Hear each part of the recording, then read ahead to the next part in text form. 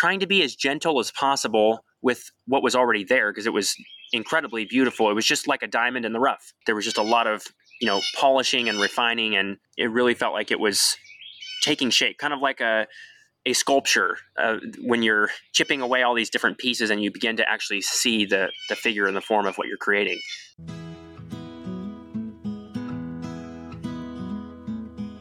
Hello and happy spring. If you find yourself looking for a slower way of life, of travels, of connecting to the people and the places around you, you're in good company. Join me, Molly Reese, as we celebrate the change in seasons with Season 2 of our series, where we welcome in brighter days with budding conversations from families who entertain and educate guests like you and me from all around the world. This is Stay in Good Company. Today, we're in great company with Isaac French, founder of Live Oak Lake, where guests can find restoration and relaxation at modern lakeside cabins nestled in nature, yet down the road from downtown Waco, Texas. Isaac, welcome to the show. Happy to have you in our company. Thank you very much, Molly. It's a pleasure to be with you. Of course. Now, before we get to know your 7 stunning cabins nestled in the heart of Texas, we want to get to know you. So can you tell us a bit about yourself, your upbringing right down the road, and your previous career prior to starting Live Oak Lake? Yeah, I was born a couple minutes from actually where I'm sitting now, and about 6 minutes from Live Oak Lake. I have 9 siblings, 7 brothers, 2 sisters, and my grandparents on both sides lived within 5 minutes of us. Just had an incredible childhood. Grew up in a intentional Christian community, very agricultural, craft-based. So worked with my hands from a very young age. My father was in construction. My grandfather was in construction. He built a lot of higher-end custom homes here in Texas. And so from my earliest memories, I was going to job sites with him, on the weekends or after school, sort of shadowing somebody who was truly great at what they did. And that was very impressionable on me. My parents gave me a lot of latitude to try out a lot of different hobbies and crafts when I was younger. So I'm an artist on some level. I enjoy painting and drawing. I've always loved design. But at the same time, I've kind of been both right and left-brained. I'm also kind of a numbers person. So I actually started pursuing accounting when I was in high school.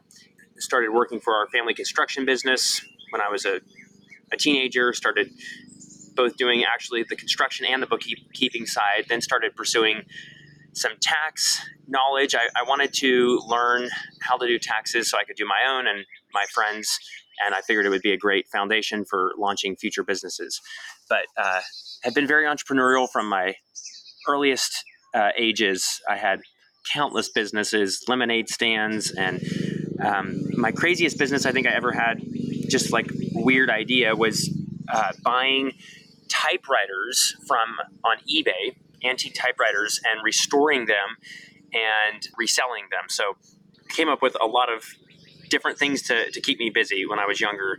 And then when I was in my early 20s, I was working full-time in the construction business, became project manager, sort of worked my way up from the ground through all the different trades and stages of construction. So got a great understanding of how construction works. And my family actually moved to Idaho when I was 12. And so I spent 10 years there in Idaho.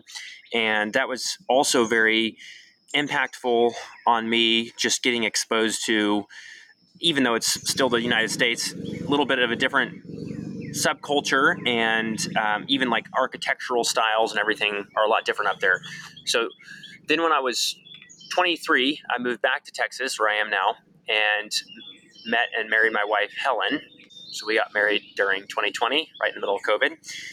Then just a couple months after we got married, so I had an accounting business on the side.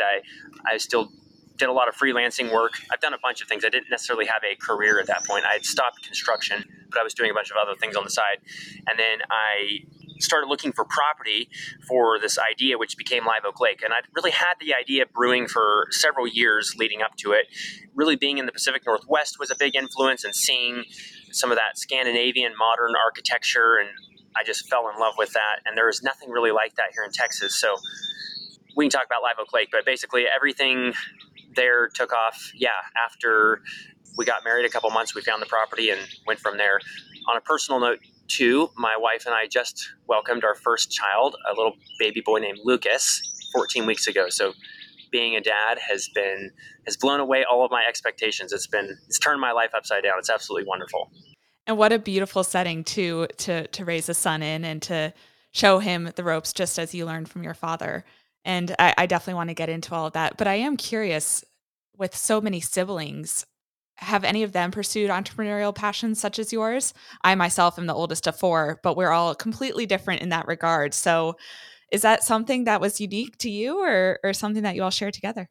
Actually, almost every one of them is an entrepreneur. I love that. And I'm not the greatest by far. So in Idaho still, which is where most of my siblings still live with my parents, and we visit back and forth quite a bit. They come here, we go there. My wife's parents live here in Texas, so we got family in both places. But they have everything from an incredible award-winning bakery and restaurant. They took this little town called Deary and totally revitalized it. It's like a little sleepy logging town in the middle of Idaho, and they just bought like a bunch of the old buildings in town and totally redid everything.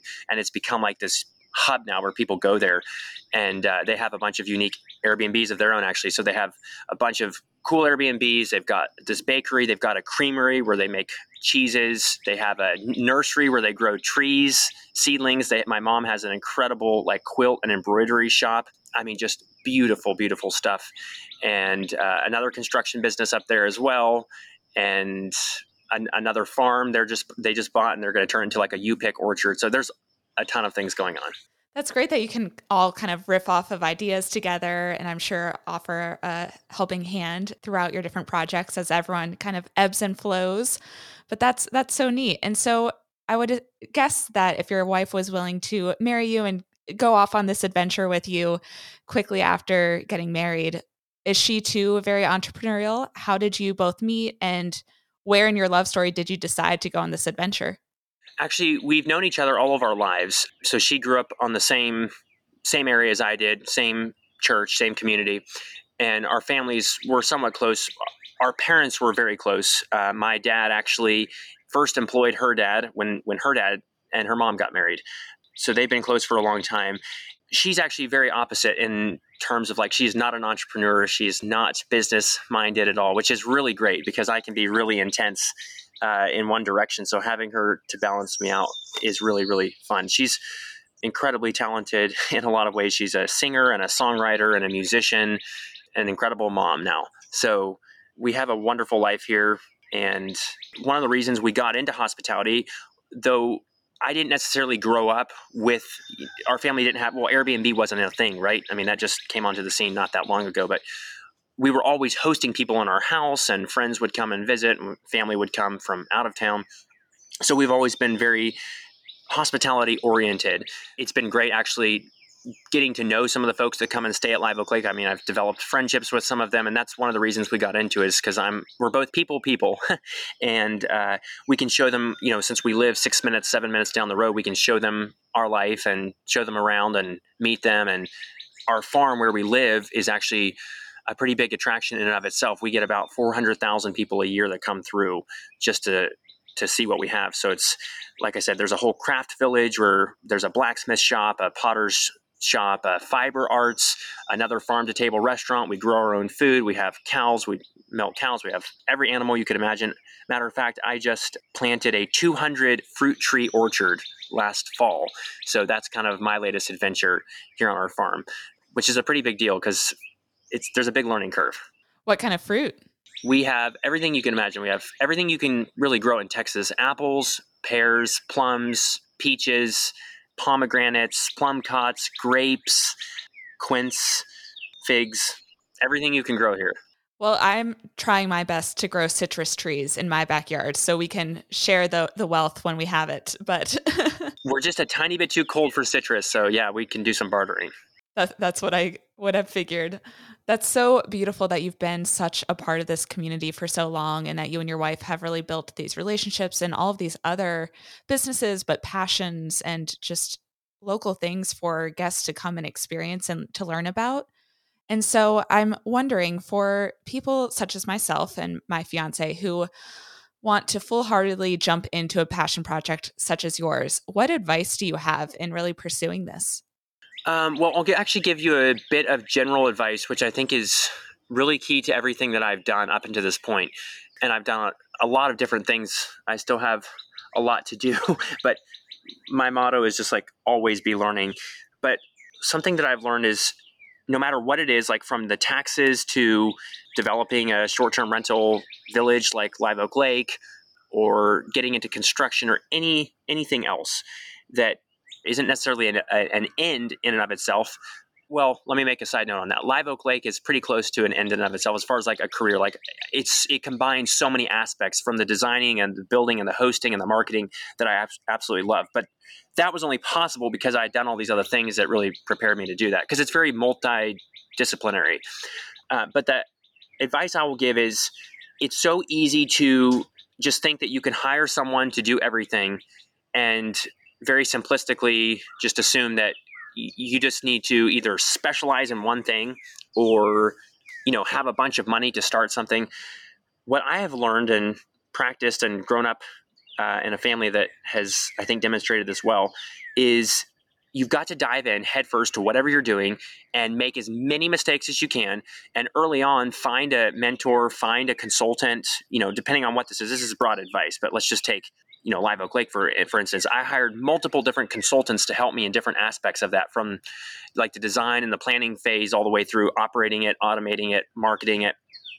And so I hired somebody who truly is a specialist and an expert at what they do, pay them a lot of money because they're worth that, and then actually go and do that myself till I fully understand it.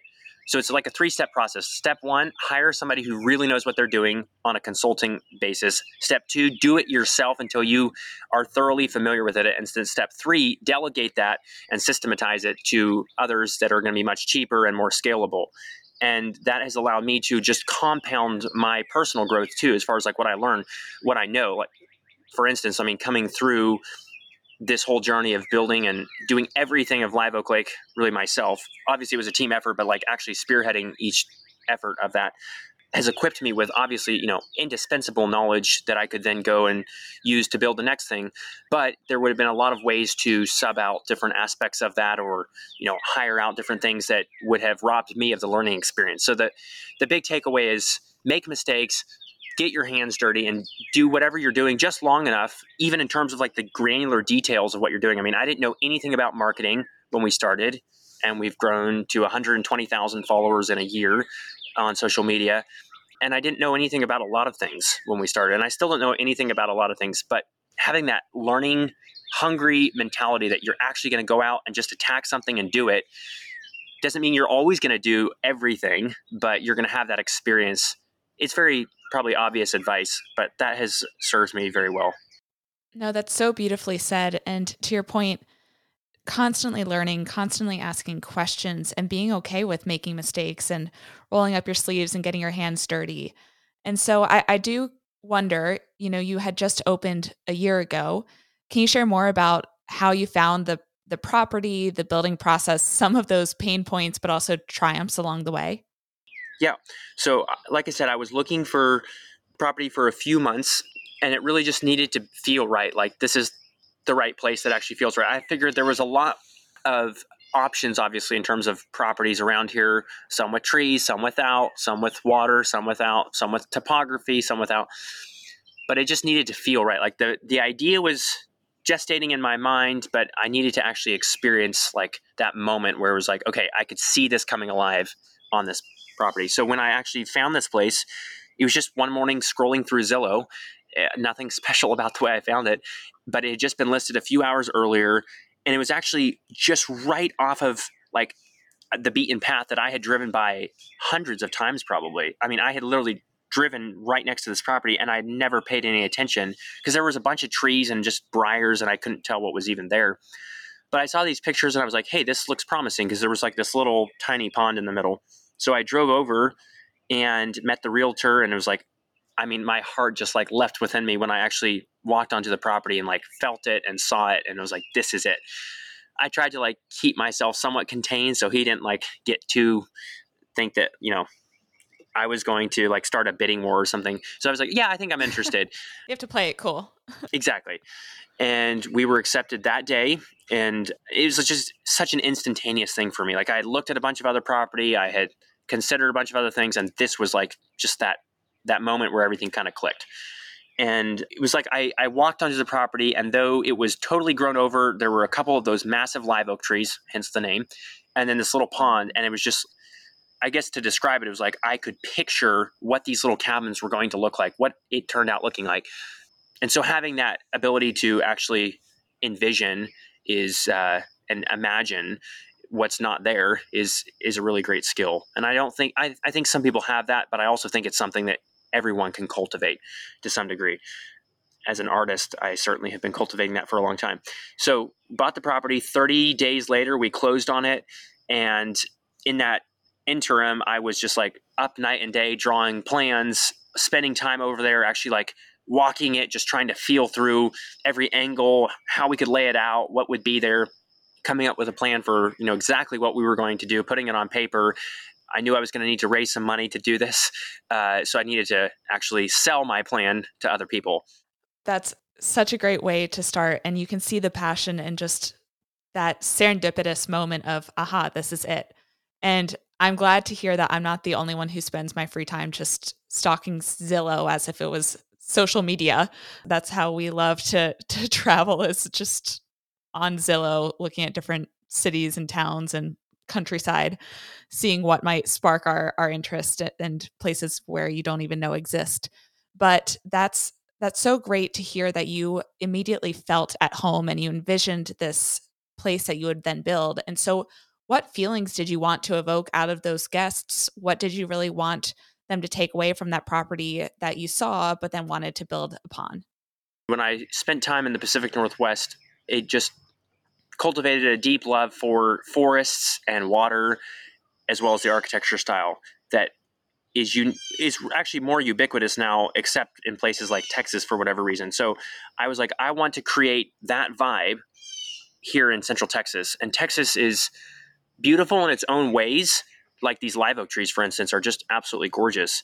But it's not, I've been a lot of places and it's nowhere close to the top as far as beautiful places. So I figured if we could create this transportive experience that really felt like you were going to a different world, it's just going to be a hotspot for people that were within 2 hours of 17 million people in Texas Triangle, which is really nice too, because Waco's a fairly small town and we're not even in Waco. We're outside of Waco. So we're in the countryside, but we're in proximity to this great target audience. So I wanted to create that same vibe that I had experienced in Oregon and Washington and parts of Idaho. I knew that from the beginning, as far as like the architecture style was going to be very stunning, striking, simple, minimalist. Lots of glass to bring the outdoors inside these units. No TVs in the units. Very much geared towards engaging people intentionally in the outdoors around them and reconnecting them to nature, to themselves, to each other. So started, obviously just scouring Pinterest, finding ideas of other architecture styles and houses that had been built that were similar and that were in similar types of locations with the water aspect. And one of the first things we did on the property was actually dig out the pond. So it was just a little mud puddle, really. And we cleared a ton of trees that we didn't want, that were junk. And while still maintaining a bunch of really, really great trees, brought an arborist in, trimmed those ones up, dug out the pond, hired a consultant to, help advise me on the best way to manage the water, put aerators in it to oxygenate it so we wouldn't have algae problems, stocked it with fish. We just got this great ecosystem going with the pond itself, and then started to actually kind of build out from there, trying to be as gentle as possible with what was already there, because it was incredibly beautiful. It was just like a diamond in the rough. There was just a lot of polishing and refining and removing of stuff we didn't want, a lot of just briars and brush. And so we did a lot of clearing and burning, and it really felt like it was taking shape, kind of like a sculpture when you're chipping away all these different pieces and you begin to actually see the figure and the form of what you're creating. That's what it felt like. But even the design process was very spontaneous. Like, I didn't hire an architect. I was actually drawing all of these different things up. I did find a company called Den Outdoors, which I really recommend. They've got great designs. I ended up buying like 3 of their designs and then combining different elements from all of them, as well as adding some other things that I personally liked. So everything was very spontaneous. And then like I did get a basic set of plans drawn that we were able to like, get bids from the different contractors for, but they were very general with the intent of still being able to design a lot of things as we went. It was very much like feel your way through it.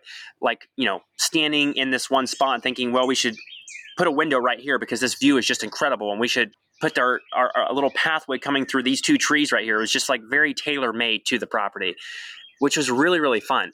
Very intense year though. We bought the property, and from the day we closed to the day we opened our doors was just under 10 months.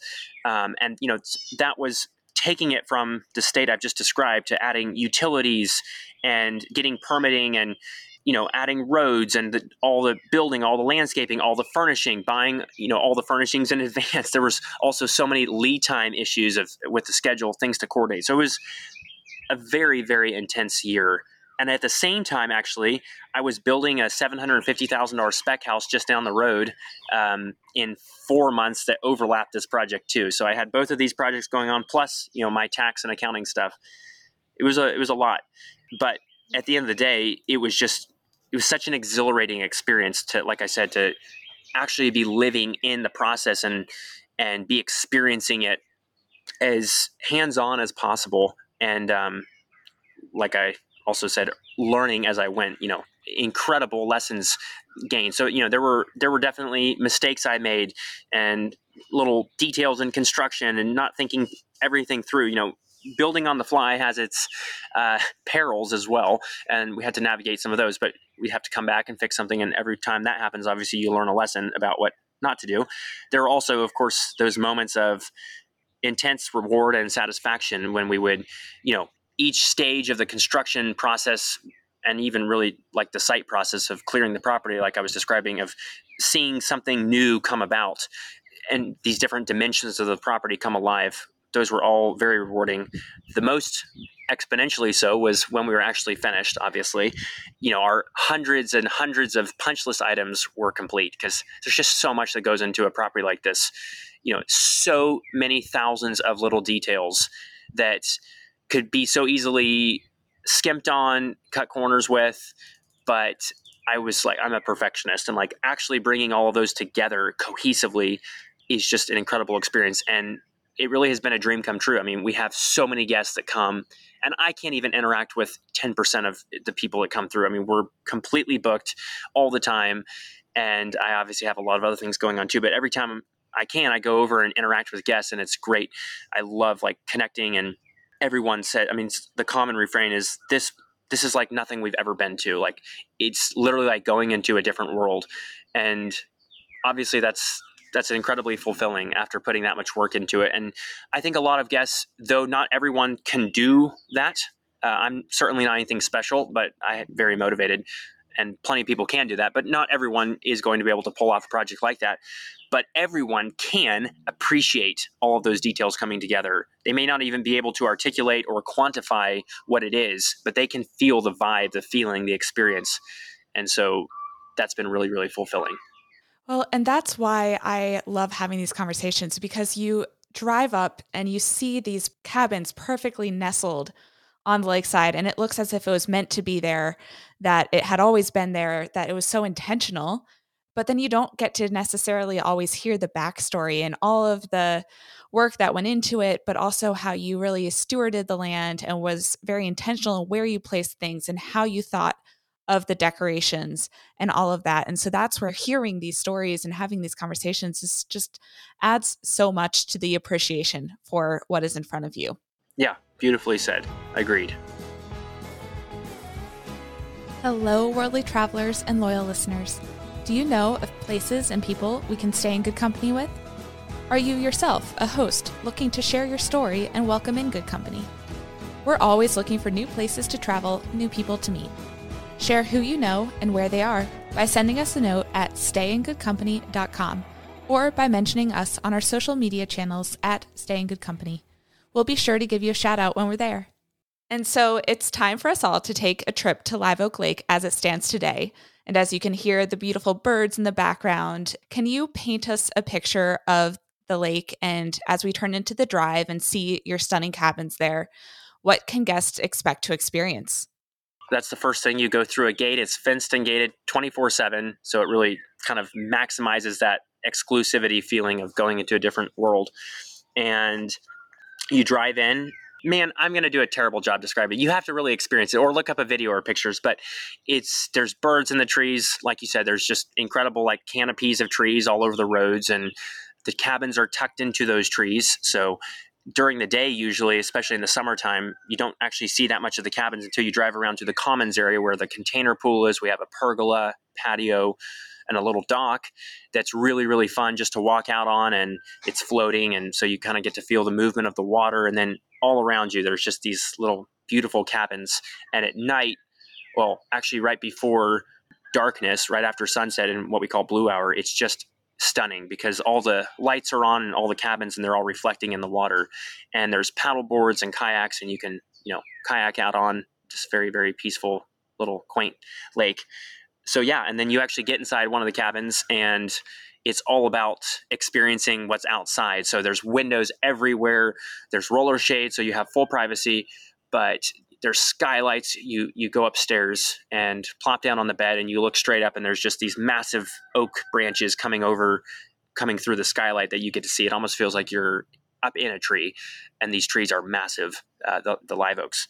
So very nature immersive is how I would describe it. I love that. It definitely sounds like it. You paint a beautiful picture as an artist, even with your words.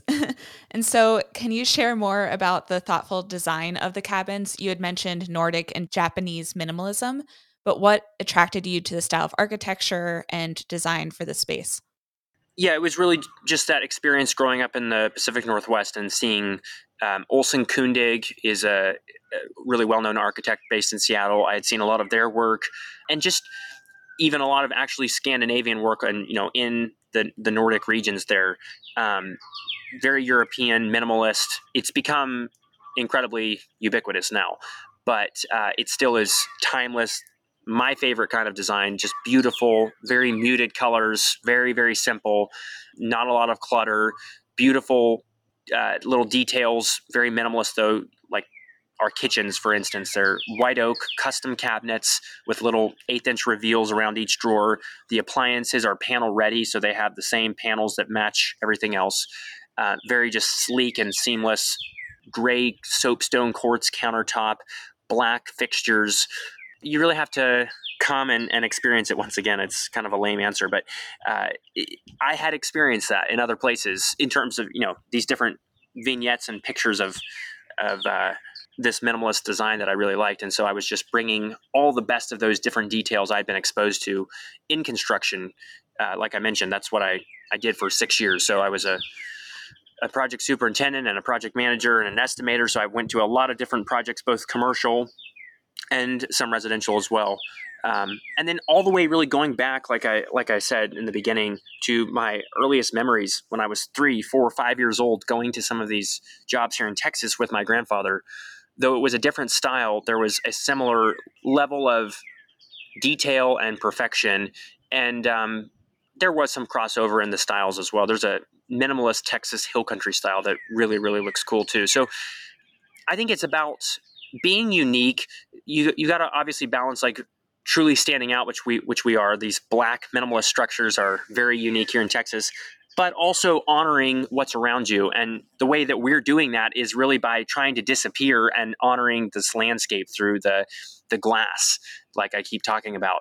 And so it's even less about the design and more about how to really thoughtfully and carefully frame that while still maintaining all of these incredible comforts and luxuries that we're used to, and in some cases, that go far beyond what we're used to, while still preserving that. So it's like this mixture of glamping with really, really high designed architecture in a really uniquely beautiful setting, which is what Central Texas has to offer. Well, and you can definitely see that how the design is intentional, but it's also not distractive. That's a great way of putting it. I had the fortune of living in Scandinavia for some time and traveling all around. And so I've always had an appreciation and passion for that minimalist design and only really needing what you need and being intentional about what you have in front of you so you're not cluttering your house and cluttering your mind. And so then when I moved to New York City and I didn't have a lot of space, I kept that same practice. And then now having moved out into the desert of Arizona, I still even try to bring that minimalist design with me because really just having an appreciation for what you have and not having too much allows you to just really appreciate what's there. And that's the nature that you have in front of you. That's a beautiful way of putting it. What are some of your favorite features, attributes, some of your amenities found within your cabins that you'd like to discuss?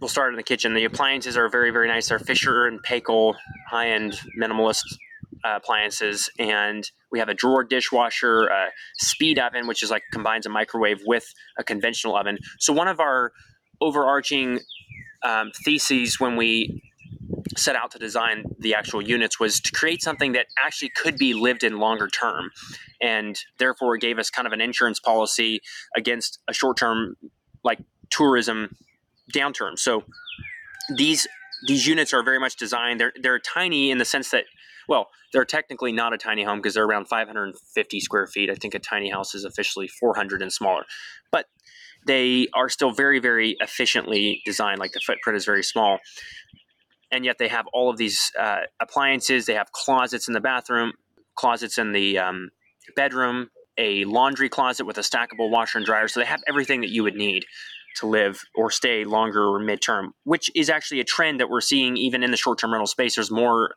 of these midterm stays where people are staying for 30 days or more. And we have seen less of that here because it's just our calendars are so booked up. It's very hard to find 30 days unless you go a year out or so. So we have really nice appliances. Like I said, I mean, there's just unlimited details. The white oak flooring, white oak cabinetry.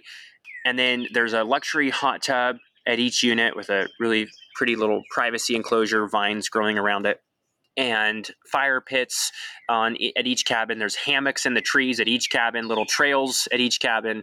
And then everybody has access to the commons area that has the container pool and, yard games and the pergola and grilling area and all of that. So it really is a destination kind of property that you can go, and a lot of families do this, and families are our biggest target audience. We have a lot of couples and a lot of families, and they'll just, it's very secure. It's gated. So they'll just come, multiple families will rent multiple cabins sometimes, and they'll just let their kids roam throughout the property, and everybody is very safe. And it's just a beautiful environment to be in with plenty for everyone to do outside. Amazing. It's definitely a create your own adventure type of space. And so what special tips or tricks do you have for guests who would plan a getaway here at Live Oak Lake? The best time of year to visit is April. March and April are just beautiful months. But you got to book out in advance. And also October, September, October, November is just absolutely gorgeous. Actually, touching back on where I live, which is called Homestead Heritage, you can look it up, but we have an annual craft fair on Thanksgiving weekend that brings about 20,000 people a year just over a couple days, and it's incredible. That's literally 6 minutes away from Live Oak Lake, so that's another thing that if you plan ahead, it's a perfect place to stay and go to that. There's all kinds of hands-on craft activities and sheepdog demonstrations and concerts and all kinds of fun stuff to do there. Waco itself has a lot of stuff. Magnolia, of course, has become a huge touristic hub. So there's a lot to see there and a lot of great restaurants in the area. But like I said, the kitchens are fully equipped so people can cook. A lot of families just bring everything with them and just make all their meals right there from Live Oak Lake. But yeah, just come and expect to unplug. We have very, very fast Wi-Fi so people can do work or watch a movie or whatever on their device, but there are no screens or anything like in the cabins. So expect to feel transported, really, and take advantage of that. I think to be able to work when you need to and then put your stuff away and just focus on connecting with nature and with other people is such a healthy thing to do, especially in this day and age, and bring other people together. So being that we have 7 cabins and we have this commons area, we have actually a lot of group buyouts now where a family will come in and do a reunion, or we've had weddings, we've had corporate offsites. So I think that's another trend that we see just in the post-COVID world. There's people have been cooped up or were cooped up for a long period of time, and to be able to get together in real life with their coworkers, with their family, is a very attractive thing to do. And why not do it in the most beautiful setting like this? And I hope that we see, and there already are other properties, that some of which you've seen, and this is part of my long-term plan, but I want to see more and more of these micro resorts, landscape hotels, there's different terms, pop up everywhere that can accommodate small groups and bring together just very high-end amenities in a beautiful, beautiful landscape setting. Very well put. And to your point, being able to slow down and appreciate that stay. You might have to work a little bit. You might have to record a podcast episode outside, but then you get to put your headphones down and go enjoy the rest of the scenery and the rest of the day. So I love that you're able to balance that, and you've found that for yourself, but are also offering that for your guests. And so you mentioned that you are just a short drive into the town of Waco. You mentioned some of the local attractions there. As a local yourself, do you have any favorite places to eat, sites to see, things that you'd like to do?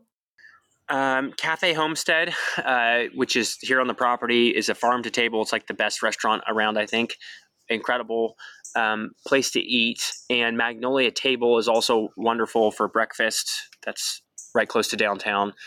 And a lot of people early on were coming here because they were staying at Live Oak Lake because they were coming to Waco for Magnolia. Now more and more it's just people coming to stay at Live Oak Lake, and so then they'll go out sometimes and see other things.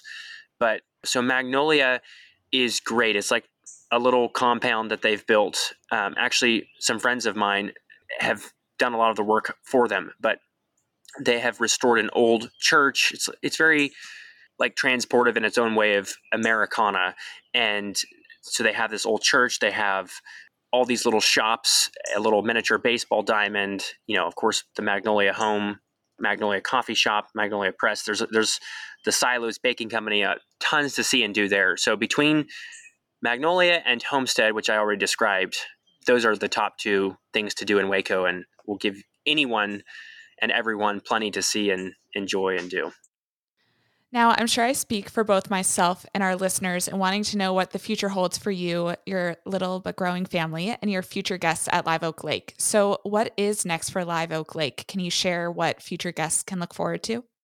Well, I think the property itself is pretty well optimized. We added the container pool and the hot tubs last year after we opened, but I think we've really done everything we can on that property just to make it the best. So that's going to be a very consistent experience from here on out. It's gotten better and better, but I think we've kind of hit our stride of the best we can be. As far as me, I have been approached with countless and countless opportunities to. This idea seems to resonate with scores and scores of people. So I have been fielding hundreds of emails and phone calls over the past year. And so far I have said no to all of that because I've really just been laser focused on Live Oak Lake. And like I said, optimizing it, creating the best experience possible, being hands-on involved with that. I do long-term want to be able to take that same concept, like I was describing, of the landscape hotel, and replicate that with different twists, different flavors, different designs, but the same concept, same standard of experience, same approach to directly marketing it to our guests, and do that all over the world in different places. And I'm actually looking at places that are kind of underserved in terms of vacation areas. I'm not looking to go to Joshua Tree or to go to the Smokies, though those are awesome places. There's just already plenty of people doing stuff there, and more power to them. I want to find places that are like this, that are kind of hidden gems that are within a couple hours driving distance from a hungry, pent-up population like we have here in Texas to go somewhere beautiful, but that would normally have to go 6, 7, 8 hours to get somewhere truly beautiful, and create these kind of properties. It's a great business model, and it resonates with people. It's serving a really pressing need that people have as the world gets crazier and faster and busier and more artificial. We're living in the AI revolution. Why not create incredibly beautiful, immersive, natural, slow experiences like this? So that is my long-term vision. I just don't yet know all the steps, but doing this project has certainly not hurt me in any ways in terms of finding others that want to partner and join the journey, because it's resonating with a lot of people. Absolutely. Well, it's certainly resonating with me and my listeners. And I think a lot of times we don't appreciate what we have in our backyards. I'm guilty of that here in the Southwest. And being able to just drive a few hours and explore what is so close to you is something that we don't oftentimes think about taking the time to appreciate. And so I love that you are looking at these different properties and these different places with that lens and just, again, showcasing and stewarding what's already there, but inviting people to come and enjoy it in a comfortable and beautiful way. One more note as far as my future, what I'm actually currently doing, and I just announced this, is I'm putting together a comprehensive masterclass on, I'm calling it the Experiential Hospitality Masterclass. So I'm going to use Live Oak Lake as the case study and just walk the way through the entire process, but also bring in other experts in different areas that can speak even more broadly on how to apply all the lessons I've learned and all of those ingredients for the success to other people's project. Because I can't personally handhold with everyone, though I've done a lot of consulting, a lot of phone calls, and just shared as much of my knowledge for free as possible over the past year. I'm actually creating this masterclass. We're going to film the whole thing on site. It's just going to be really, really well produced as well, and obviously shot in a beautiful setting. So I'm really excited. That's been a ton of work, though. I mean, I've been just striving for, feels like 24/7 for the past couple months on actually coming up with all the talking points and the structure for what I want to say. I want to make, obviously, as high a value of experience as possible. I'm even describing it as an immersive educational experience. It's not just going to be a class or a course that you take. So if anyone is interested in actually executing on this idea, not just staying in a beautiful place like that, then they can check that out. And I'll have more info on that at my website, which is isaacjfrench.com. And I love how you are putting so much into it, just like you did with Live Oak Lake. A lot of times you don't stop to think how much goes into building a course like that. And all of a sudden it's available to download and to take at your own leisure. But the amount of work and thought and care that goes into that is really worthwhile. And so that's where, again, just being able to share that and advocate on your own behalf on all that you have learned and that you're willing to share with others is really special. Yeah, I appreciate that you can appreciate the amount of work that it is. With the amount of editing podcasts, I have an appreciation for the behind the scenes.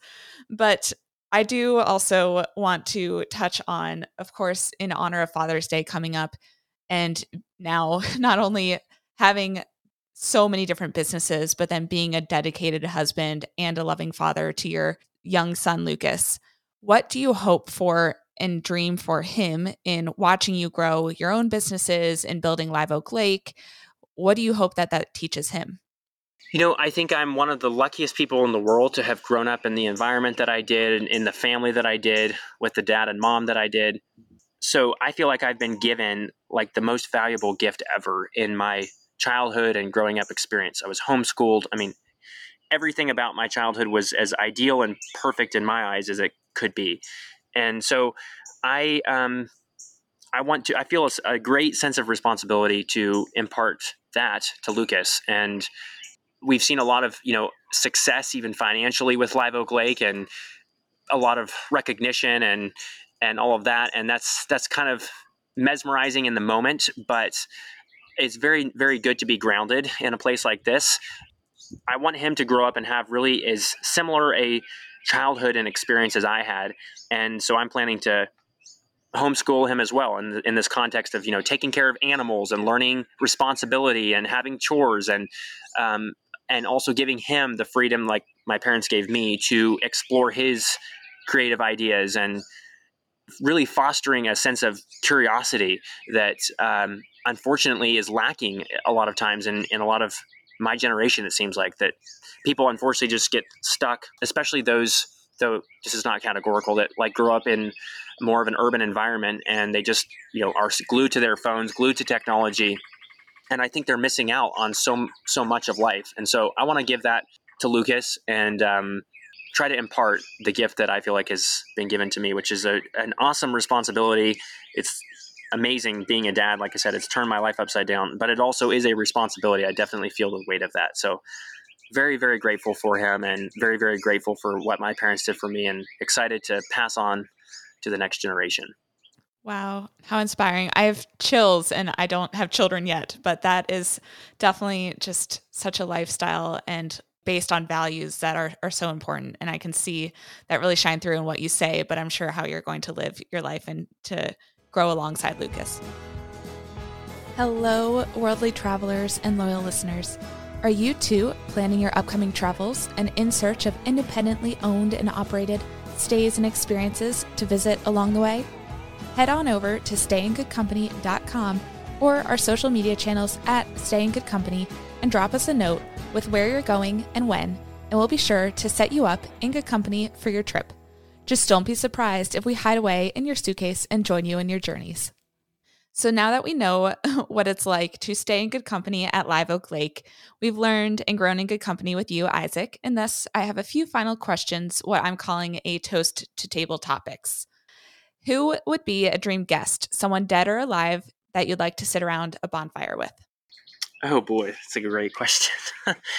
I'd love to host Elon Musk sometime. I'm not like a fanboy, like I don't worship Elon Musk, but I think he's a very interesting person and is obviously in a position to bring about a lot of different change. And I think it would be a different experience, just experiencing both the community life and then also Live Oak Lake than what he's used to. And he's actually here in Texas, so maybe he'll come by sometime. Perfect. Now, do you have a horror guest or a favorite guest story to share? No need to name names.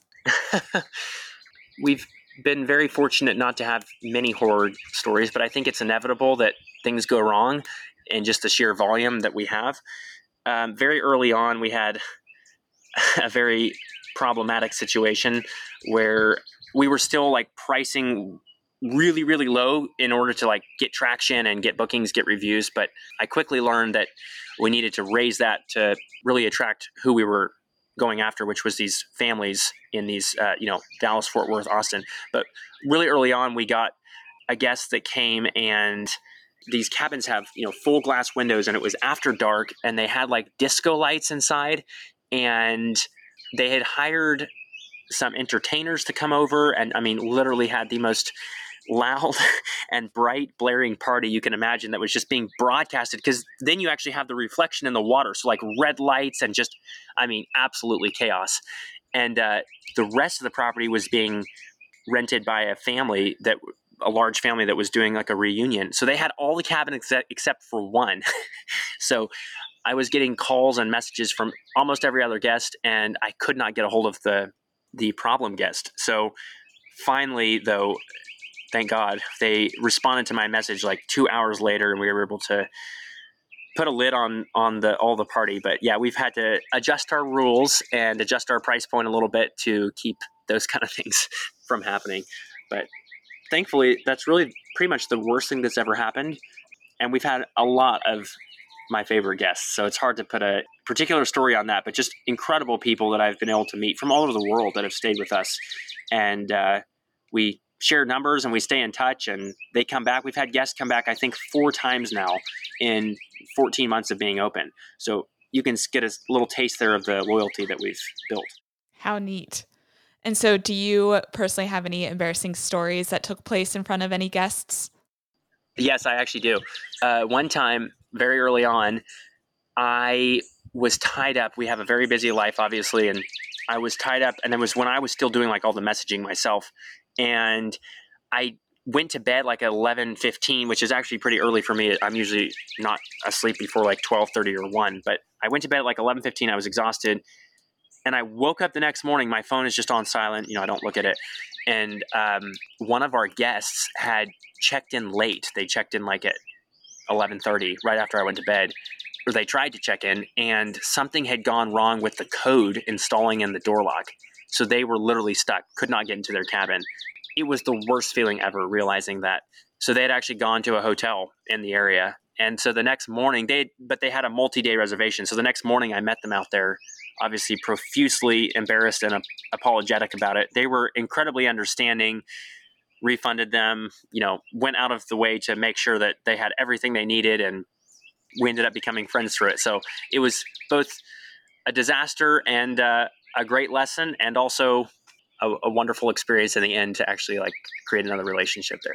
There you go. And that's the beauty and the adventure, again, in staying at smaller family-run properties, is sometimes you have to compromise and deal with those communication challenges. But that's something it sounds like you made a positive spin on it. Do you have a favorite spot to sneak away to on your property? Shadow Bend is my favorite cabin. All the cabins are very, very similar, but the placement of that one is just quite special. It's under two of the biggest live oak trees and on kind of a little peninsula in the lake, and it's just stunning. So we do try to stay out there every few months. It's those periods between when we stay are getting longer and longer just because of the busyness, and we're also traveling a lot. So we're staying in other people's beautiful places. But for anybody who's coming who wants the pro tip, Shadow Bend is the one. But they're all phenomenal. I'm sure. And so you had just mentioned that you've been traveling. So if you could travel to another independently owned property yourself, where would you go? Who would you like to shout out? There is a property in Fredericksburg, Texas, which is in the hill country. It's about 3 hours from Waco, and Fredericksburg is kind of like the Napa Valley of Texas. It's really pretty and has a lot of vineyards and a lot of tourism through there. So there's a lot of beautiful places to stay. But my favorite is a place called Onera, which is another place you should check out too. And they've got some incredibly well-designed and unique spaces. So they've got one called the Monarch, and it literally looks like a butterfly. It's very, very well-designed, but kind of evokes a butterfly. And then they have one called the Spyglass, which is like a tube of wood up in the trees with a glass front. So they've got some really cool places. Took some inspiration from there for Live Oak Lake. Absolutely. All right. And to not overstay our welcome, I want to wrap up our conversation by asking, if our listeners haven't already done so during this episode, where can they go to book a stay at Live Oak Lake? They can book a stay at liveoaklake.com. They can follow us on Instagram at Live Oak Lake, and me personally on Twitter or Instagram at IsaacFrench_. And I know you do a lot of content across your different social media. You've got your YouTube, where you had mentioned a lot of those beautiful videos, and TikTok and whatnot. So we'll be sure to link to all of that as well, so everyone can follow along behind the scenes, but then get excited before their next stay. So thank you so much for joining us, Isaac, and for sharing with us your love for great design and, of course, the outdoors. Molly, it's been a privilege to talk, and I hope to meet you in person, and all of your listeners should come stay at Live Oak Lake too, and I'll do my best to meet them. Absolutely. Cheers. Take care. Thank you for listening along. I hope you found yourself to be in good company. I know I did. Be sure to rate and review, invite your friends along, and find out more ways to stay in good company in the show notes below. Until next time, remember to slow down and to savor the company you're in. Cheers, my friends.